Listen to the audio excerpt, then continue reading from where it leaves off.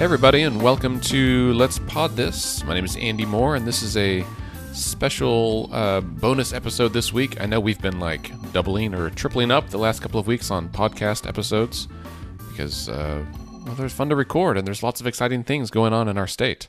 But today I am joined in studio by not Scott. He will be here later this week. But I'm joined by Sabina Brown from Oklahoma Policy Institute. Hello, Sabina. Hello. Thanks for being here. Thank you for having me. And also on the phone, we have Carly Putnam from OK Policy. Hello, Carly.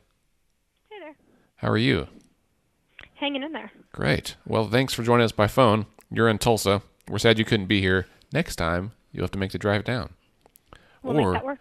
Or we've got the equipment. I could come to you with our podcast stuff. I like this plan even better. That's right here, like so far. Well, if we can meet at Andolini's Pizza, I will come just for that. I'm down with this plan. That was all it took, man. You should have told us. Well, so the reason that we're doing a special episode this week is that next week is the Rally to Restore Sanity and/or Healthcare. Is that the correct title? I think it's an interesting spin on the title. I may have missed it a little bit. But we want to talk about healthcare. So this last year, I feel like education was certainly the like lightning rod issue of the year.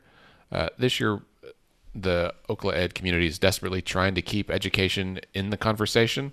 But I think we've seen a shift at the state level and the national level around healthcare, and certainly that impacts us here in Oklahoma in lots of significant ways. I know listeners hear Scott and I talk about it often. Scott works in healthcare, as do I, and so it's an issue that is near and dear to our hearts outside of our interest in state politics. But so maybe Sabina and Carly, if you could start us off a little bit in this conversation and talk about what the current state of healthcare is in Oklahoma. Sure, I can start. We're just really falling behind in how well we're taking care of the health of our citizens, and we have been for a while.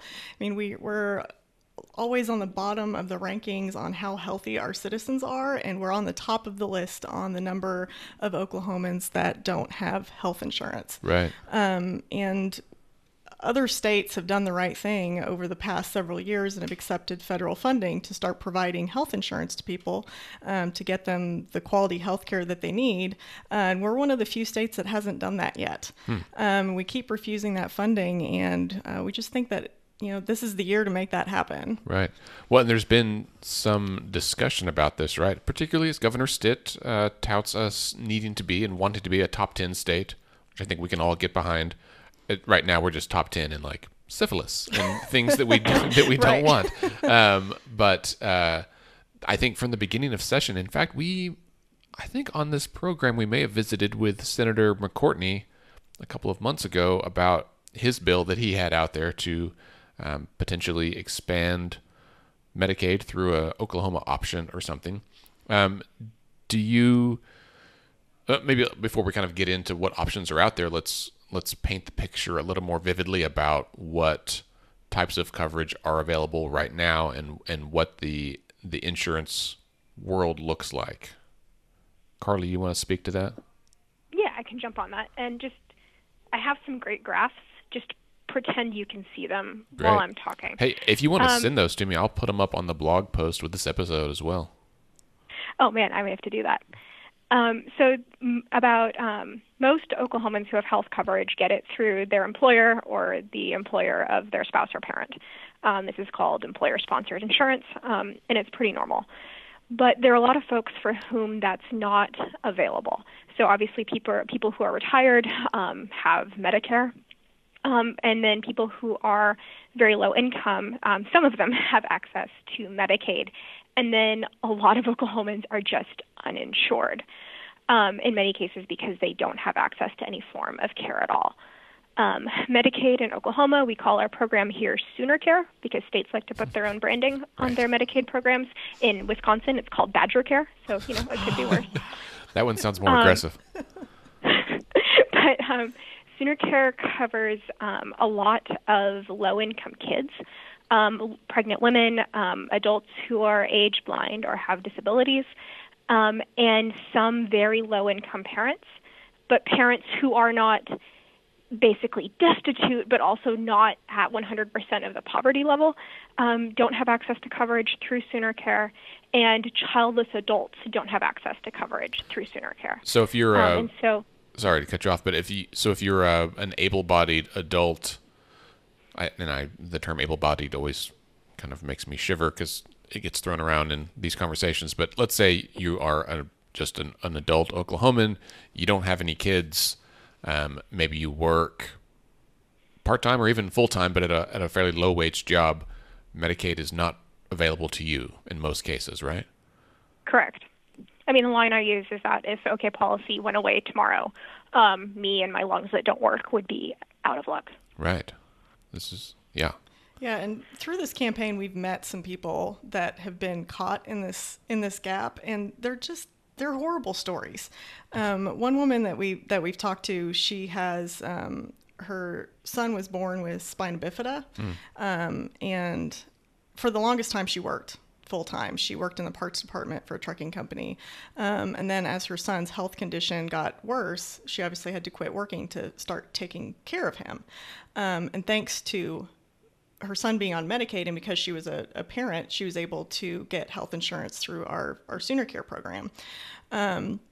During this time, she started having neurological symptoms, started having seizures, got diagnosed with MS and epilepsy. And so for a while, she was able to get the care she needed because she was on Medicaid. But by the time her son turned 19, her son is officially an adult now, she lost her health insurance. But she's... because she had health insurance through her son. Because of her son. Which is not backwards. Because of her, right, exactly. It is totally backwards. And obviously in that time, she didn't get healthy enough to start working. She still had MS and epilepsy. And so she pieces together her healthcare basically now. She gets some help through the MS Society, which gives her some assistance with prescription medicines and helps her see a neurologist. But she's really just getting care for like immediate needs. Right. And she has other health conditions that are just kind of going ignored right now because she can't afford to go. Right. Now, Carly, and her story, I think, is one of the reasons that the term able-bodied is so pernicious. Right. Because she can't work. She can sort of function around the house with tasks that can be put off, and that because MS comes and goes, seizures obviously come and go, and so she's able to help take care of her son. She's able to live somewhat independently, but she can't get and hold a job. And so she's one of these people who, by all measures, we should be helping her get access to care. And she can't get it. I think she was just denied for disability for the 5th time. Sabina, do I have that right? Yes, and the irony of this is one of the reasons that she was denied for disability is because she didn't have enough tests to prove that she was disabled, tests that she cannot get done because she doesn't have the insurance to pay for those tests. Oh my gosh. So she's just caught in this horrible catch-22 situation. Right. So, I have a client story as well, and I think most of our listeners probably know that I work in healthcare with people living with HIV, which in and of itself is no longer a disabling illness, right? For the vast majority of folks with HIV, they are able to take medication and do pretty well. And then in extreme cases when they are very, very sick, like if they haven't been on medications or they've got some other complicating features, then they might qualify for a short time. I think there's still some misnomers out there that HIV by itself means you get disability, and that was the case like 30 years ago. That is not the case now. But we had a patient recently who she has a child, and she had Medicaid at Sooner Care because she was pregnant, and then she delivered the child, lost the Sooner Care, I think, shortly thereafter. Like, I feel like it used to be 6 months, and now it feels like it's like 6 hours. I mean, like, we have people like the next day that like, they're, oh, I got a letter. And so then she got pregnant again, and at some point in here, the father of her child was paying child support, and doesn't that factor in to people's eligibility somehow, Carly? I believe child support cooperation does. I'm unsure on the rest of it. Okay, so like, what is that like? If let's say if a mother is receiving child support from the father of the child, does that count as cooperation? I believe so. Okay, so this is just yesterday, so I'm still trying to get the details, but he died somehow, and then so she lost her Medicaid because the father of her child, who was paying child support, could no longer pay child support because he was dead, and so she lost her health insurance. But she didn't know that for a couple of months, and she has some co-occurring illnesses, and so now, yesterday, her doctor was in my office like, we've got to do something. I was like, well, I can't bring him back from the dead, but she works, but she doesn't get insurance through work. She has a fairly low-wage job. She's not currently pregnant, and it would not be wise for her to get pregnant right now. And so I was like, well, the options are very limited. And she didn't find out she lost Medicaid, so it's been long enough now that she can't enroll in the marketplace because she's missed the window for that. So she's in a bit of a pickle. And I thought, this is nuts. It's someone like the client you guys have been talking about, where they have a chronic illness that is super manageable if they have access to healthcare to pay for it, but she works but doesn't make much money, and is actively like trying to provide for herself and her family and be a member of society, but still can't because she's in this like weird hole where healthcare should be available but isn't right now. And I think that really highlights the population that's affected. I think there's this conception that, or perception that people just worked harder. You know, if they would just get a job right. and work harder, take better care of themselves, and they would have insurance, they wouldn't have these problems. But its circumstances are really out of someone's control. I mean, everybody could lose a job at any moment and lose their health insurance. You know, you can't just work harder and not have MS or epilepsy. You know, I mean, we're all just one diagnosis away from being in the same situation. Yeah. And I think, go ahead, and Carly. so often when we talk about how people should work harder, we take what is definitely a systemic issue, we make it an individual issue, right? Well, like if you would just do this thing, which ignores the fact that more than 100,000 Oklahomans are in that boat, and that rather than relying on lots of individual people being Superman and overcoming what are in many cases just impossible circumstances, we have the ability to not require them to be Superman, and allow them to get the health care they need and live the life that they want to live and that we want them to live, one where they're better able to take care of their kids and go to work and do all of the things that we ask people to do. Right. So, you know, the other piece that gets brought up in any healthcare conversation is about the Affordable Care Act, or the ACA, or the Marketplace, or Obamacare, whatever you want to call it. It's a Russian novel. It's got all these names. It does. That's right. How does the ACA factor into healthcare in Oklahoma? Carly, I think Sabina's looking at you. I'm looking at you. It's a very broad question. So the coverage expansion that we're talking about is one that was authorized by the Affordable Care Act going on 9-10 years ago. That the idea was that for people above the poverty level, they would have access to ideally either coverage through their jobs, or they could purchase subsidized coverage through the federal marketplace through healthcare.gov. And that for people below the poverty level, states would accept this infusion of federal funds to expand their Medicaid programs to accommodate these people, mostly childless adults. And then we would ideally have sort of seamless coverage starting at, zero income and moving up the income scale. But then that's not what happened. Medicaid expansion is optional. The Affordable Care Act became a political football. And so what we really saw was access to care wound up being determined pretty much by the political climate where someone lived, which is really, really unfortunate. So we've seen some states that decided to take this football and just run with it that made pretty incredible gains in access to care and coverage. Arkansas and Kentucky were both early adopters, and I believe both states had cut their uninsured rate in half within a year. which is just incredible. And we know that when you expand eligibility to a particular group of people, more people who were previously eligible but not enrolled also sign up. So in Oklahoma, that means we have the fourth highest child uninsured rate in the U.S., which is just bananas because theoretically Medicaid is much more available to kids than it is to adults. The eligibility levels are very different. But oftentimes parents just don't know that their child is eligible. Right. And so if you expand access to one group of people, say parents or the friends of the parents, and go and sign up, they're more likely to get their kids enrolled as well. So in the 37 states that have expanded access to coverage, some of which were quite recent, we can expect to see their uninsured rates to drop. We can expect to see uncompensated care rates drop. We can expect to see, and we have seen in states where this has been around for a bit longer, increased utilization of super important screenings and preventive care measures. Whereas here, we've got so many people who are just getting by on hope. And hope is great. Hope will not stitch up a bleeding wound. Hope will not help fix your pneumonia. Right, right. If you hope in one hand and go to the doctor in the other, I don't know. It's like you started a parable and it's kind of yeah. out of steam. Teach a man to fish, and you can't afford healthcare. So, yes. When he gets food poisoning, he's out of luck.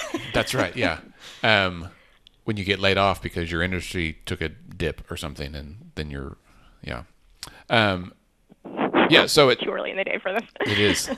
So, Carly, to kind of summarize, if I'm understanding correctly, when the Affordable Care Act passed, the idea was if you make if you have an income like roughly above 100% of the poverty level, that you would be able to get insurance either through your job or through the marketplace. And then anyone who had an income on the very low end, like less than the poverty level, and just to be clear, the poverty level is only like $12,000 a year, and so right. The so idea for a parent to even qualify for Medicaid, a single mother with one kid has to make like less than $8,000 a year. Right, which is like there's literally no way you could survive. And that's a whole other podcast about all of that. So anyway, if you make less than $12,000 a year, the idea was that then every state would expand Medicaid, and that would allow you to get insurance coverage through that. However, not every state wanted to play by those rules, and so in states like Oklahoma, even though that was the plan, that's not how it worked out. And so if you have income up in the above 100%, in most cases you can get insurance either again through your job or through the marketplace. But if you are very low income, then you have no options. That's accurate. Okay, so I guess the summary there is poor people can't get health care. That would be it in a nutshell. That may be the episode title. Something that's super interesting that we've seen, like Ohio has been tracking their expansion population really closely and doing a bunch of in-depth studies. And they've found that for people in their expansion population, people who had a job when expansion took effect have said that having health care has made it easier for them to keep that job. And for people who didn't have a job but were looking for work have said that getting coverage helped them get their job. So if we want people to get the kind of jobs that help to lever themselves out of healthcare, to help lever themselves out of poverty, it turns out that having healthcare kind of helps. What a novel idea. This really goes back to like Maslow's hierarchy of needs, right? Like food, shelter, safety, health. And if you don't have one of those key things, it may be difficult to obtain the others. Right. Like as my boss can tell you, when I'm having an asthma flare, if I left my inhaler at home, I am not a good worker. Right. Yes, indeed. Sabina, what's the problem with that? Like, why hasn't Oklahoma expanded Medicaid so far?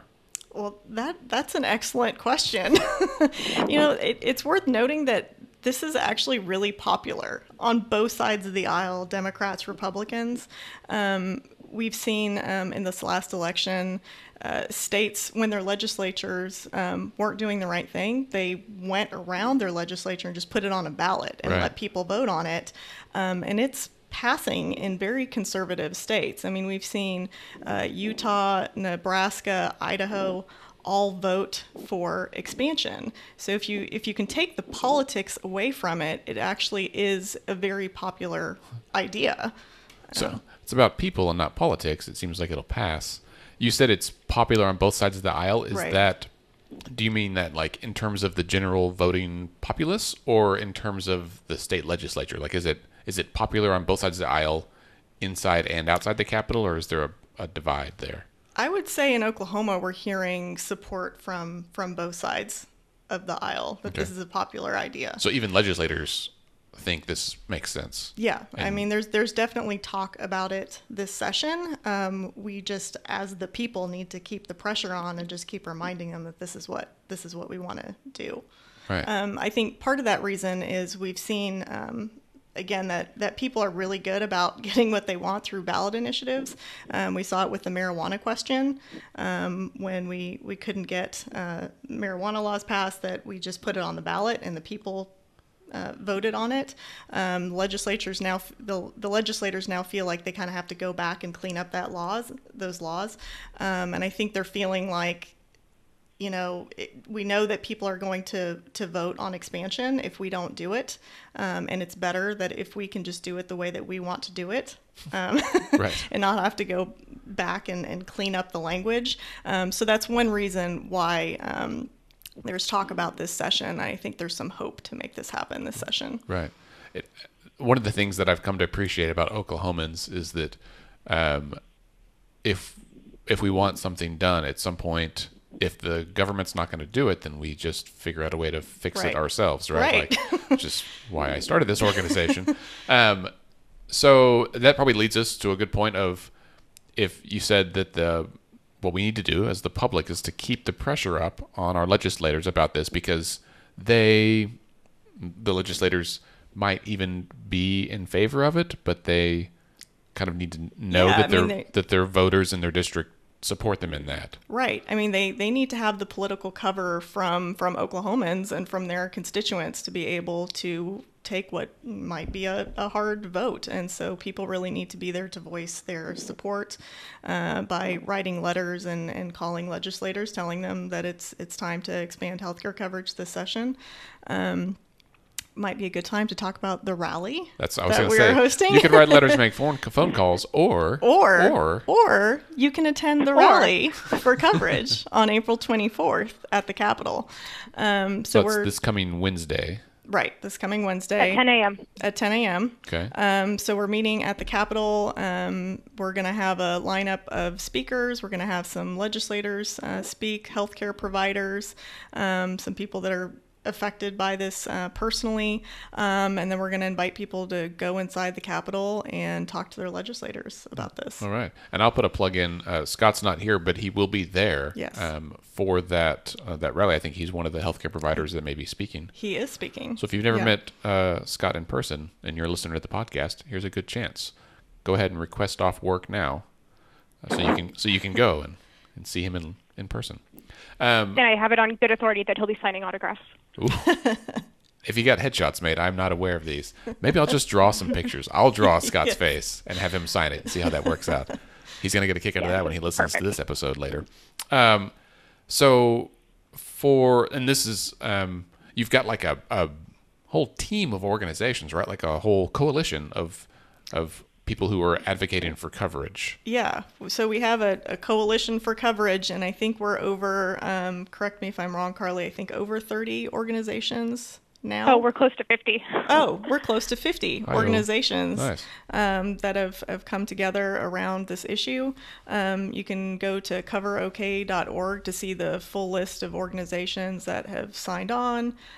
You can also learn some facts about the issue there, and also, and probably most importantly, write a letter to your legislator. There's an easy link on there to make it super easy. It'll go to your state rep and your state senator, and that's coverok.org. Right. And there's so I've got it pulled up here as we're talking and reading through the list of organizations. I mean, these are people like the American Heart Association, the Oklahoma State Medical Association, certainly you guys, NAMI, which is a mental health organization, the National Association of Social Workers, like, and a lot of disease-specific things, the National Multiple Sclerosis Society, the Primary Care Association, Tulsa Cares, which deals with HIV up in Tulsa, the Oklahoma Academy, which I think is cool because they are similar, I think, to all of our organizations where they do a intentional, like, broad, bipartisan town hall process to identify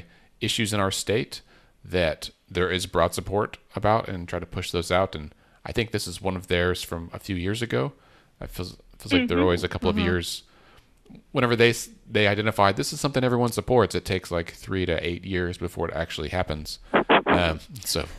Hospital Association, literally everyone, Cancer Action Network. And I think it's worth, we've even got, the Potts Family Foundation signed on pretty early. Oh, right. The Potts Foundation, one of their primary issues is, small children. How do we make sure that small kids are best equipped to live to their best potential? Mm-hmm. And not to keep beating the dead horse here, but like one of the best way to ensure that kids are set up to succeed is to ensure that their parents are set up to parent. And one of those is, by golly, making sure that parents have access to health care as well as their kids. There's been a lot of talk in Oklahoma about adverse childhood experiences, or ACEs, and there's a couple different ways in which health coverage helps alleviate a couple ACEs. Living in poverty is an adverse childhood experience, and we know that when you expand access to care, family finances are a little bit bolstered. We know that that helps shelter kids from the effects of poverty. And we know that having a parent with an untreated mental illness is also an adverse childhood experience.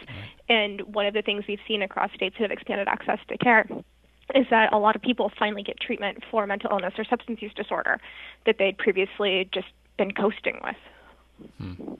Yeah, as a parent, Sabina, you're a parent as well. I know I'm super blessed that, my kids have health insurance. And so just imagining what it's like, I probably take for granted the fact that, like, they get their child checkups and everything's fine. But on the times that we've needed to have like an extra test done, just knowing that we could do it. But if those same issues came up, even if it's a non-issue, right? Like maybe like there was like my daughter had to have an extra hearing test done because she failed the first one. She's like 4, so she maybe not follow the directions. But there's that split second as a parent where you're like, oh man, what if my daughter's hearing impaired and we just haven't noticed it yet? I'm like, yeah, do the next test. Well, if that's not an option, right? Like, then you live with that anxiety of wondering, first of all. And I have a family member who has a couple of young children, and her son was born tongue-tied. I forget the medical term, but where like the little piece of skin underneath your tongue is too tight, I think, and so he can't form words real well, and so he is delayed on his speech because he didn't have access. She didn't have insurance at the time, and she's someone who, like Carly said, knows about Sooner Care. Like, she's had coverage before, but like there were a couple of gaps where she got kicked off, and she thought that meant that her kids got kicked off, and so she just didn't go to the doctor. Oh, man. It was like, no. And I was like, no, they still have coverage. And she's like, well, I don't have a card. And it said that, I was like, no, just let's go to the DHS office and call. But a lot of people don't have that someone to answer those questions. And so he's good now. He's getting some speech therapy and all that. But I think those, we've just from spitballing, we can come up with, I'm sure, hundreds of cases just like this for other Oklahomans who are living in this situation.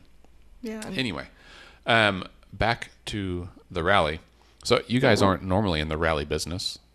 We aren't normally in the rally business. This is kind of a big deal. This is a big deal, but we feel very passionate about this, and we are optimistic this year that we can do something, but we need people to show up. Right. So what can people expect when they show up? Is this going to be like the Women's March or smaller? So we're going to be set up on the south side of the Capitol. We'll get started around 10 a.m. We'll have some tables set up where people can get some information about the issue, some talking points to go talk to their legislators, some information just about how to navigate the Capitol. If you've never been to the Capitol before, don't be intimidated. Come on out, because we're going to have people set up around to help people. If the thought of going to talk to your legislator kind of gives you butterflies and makes you really nervous, come out. We'll find a volunteer to go with you.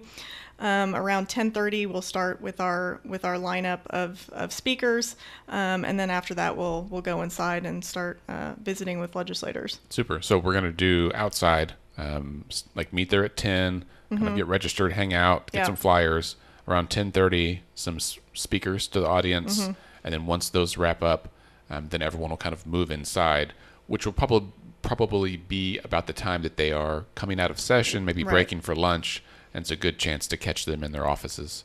I will say, from my experience, if you are planning to come to the rally, and you definitely should, that it would behoove you to call your legislator in advance and try to schedule an appointment for like 11:15, 11:30. That way you are on their schedule, and maybe they can set aside some time to visit with you about this. Yeah.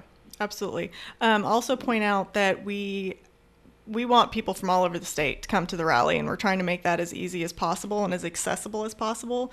So if you have transportation issues, you can't drive to the city, we do have buses coming. We have buses coming from Tulsa, Norman, Ardmore, Lawton, and McAllister. Nice. So if you want to join some people in your community and ride the bus up to Oklahoma City, go to coverok.org, and when you register for the rally, there's an option to sign up for the bus, and you just pick what city you're coming from.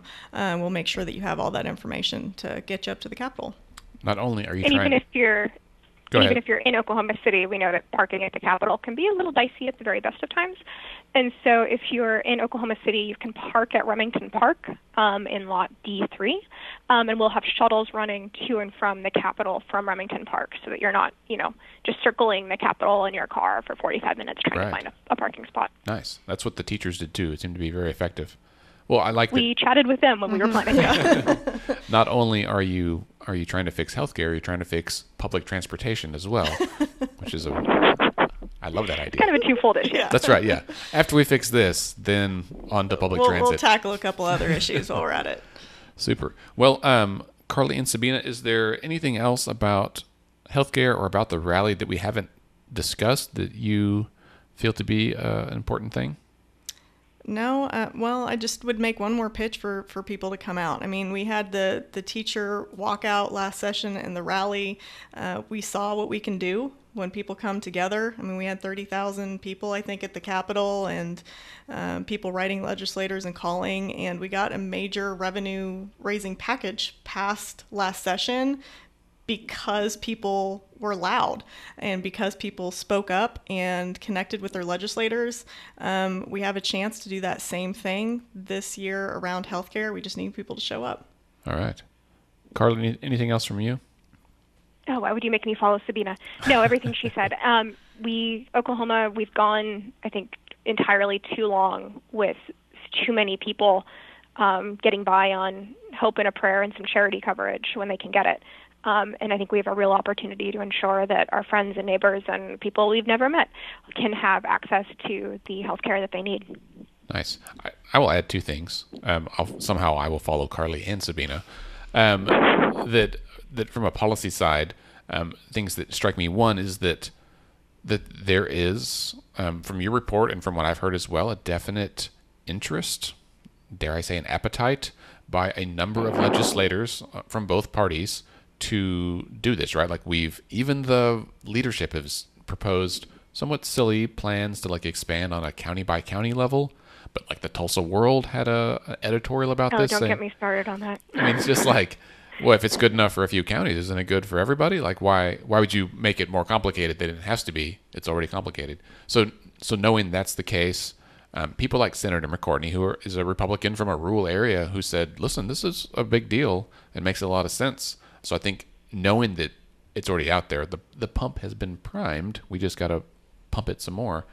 And then the other thing that just drives me nuts is that every Oklahoman who pays federal income tax has been paying for Medicaid expansion for like almost a decade now, right? Like every time you pay taxes, which is every transaction, pretty much like every time you get a paycheck, you are paying for Medicaid expansion. We just don't get it. And so I don't want to do the math because I don't want to cry, but when you think about how much we've paid out over the last however many years since the ACA went into effect, that we've been actively paying every single year for Medicaid expansion and not getting it. I think that is asinine, I guess, is probably the best word. So one gentleman that I met recently, he's from Oklahoma, but he moved to Denver. And in his words, he's a musician, which means that he worked in the food service industry. Right. His words, not mine. Right. But and Colorado accepted expansion. So because Colorado was an expansion state, he had health insurance, which he wouldn't have had in Oklahoma. Right. So while he was there, he had a horrible back injury, fallen off a roof, and while they were working him up for these fractures, they incidentally found this tennis ball-sized brain tumor. Whoa. Yeah, and so he got surgery and chemotherapy and treatment, only because he had the dumb luck to be in Colorado right. when they found this, rather than here. Right. So it's just crazy to think like our own citizens will have better outcomes like if they're in another state right now. Right. And we could easily bring this money back home and do the same thing. Right. Well, and I think that, this is probably a good note to end on. I would wager that almost everyone knows somebody who nearly died but didn't because they could go to the doctor. And they probably could go to the doctor because they had health insurance, right? And so if that's you, listeners, if you know someone who has nearly died, but it's not because they had health insurance, that's like an important story to resonate. I think that, like, listen, these other people would have died if they didn't have insurance. Think about how many hundreds or thousands of people out there don't have insurance and very well could die. Dun, dun, dun. I don't have my usual soundboard set up today, so I have to do verbal effects. All right, Sabina, Carly, thank you both so much for being here. We will see you next Wednesday, the 24th at 10 o'clock at the state capitol for the Rally to Expand coverage. All right. I'm going to quickly end this then. Well, thanks for listening to another episode of Let's Pod This. Be sure to rate and share on social media and rate us on the App Store or wherever it is you listen to great podcasts like us. You should also listen to the Oklahoma Policy Cast, the OK Policy Cast, which is Sabina and Carly's organizations, their podcast. I listen as soon as one comes out. Often you get to hear Carly on there too, which is always very exciting. Between now and the Rally to Expand coverage, you will probably get another episode from Scott and I. But we do really encourage you to go out. As I said earlier, Scott will be there speaking. I'm attending as a citizen who cares about this. And we hope to see you then. Have a great week.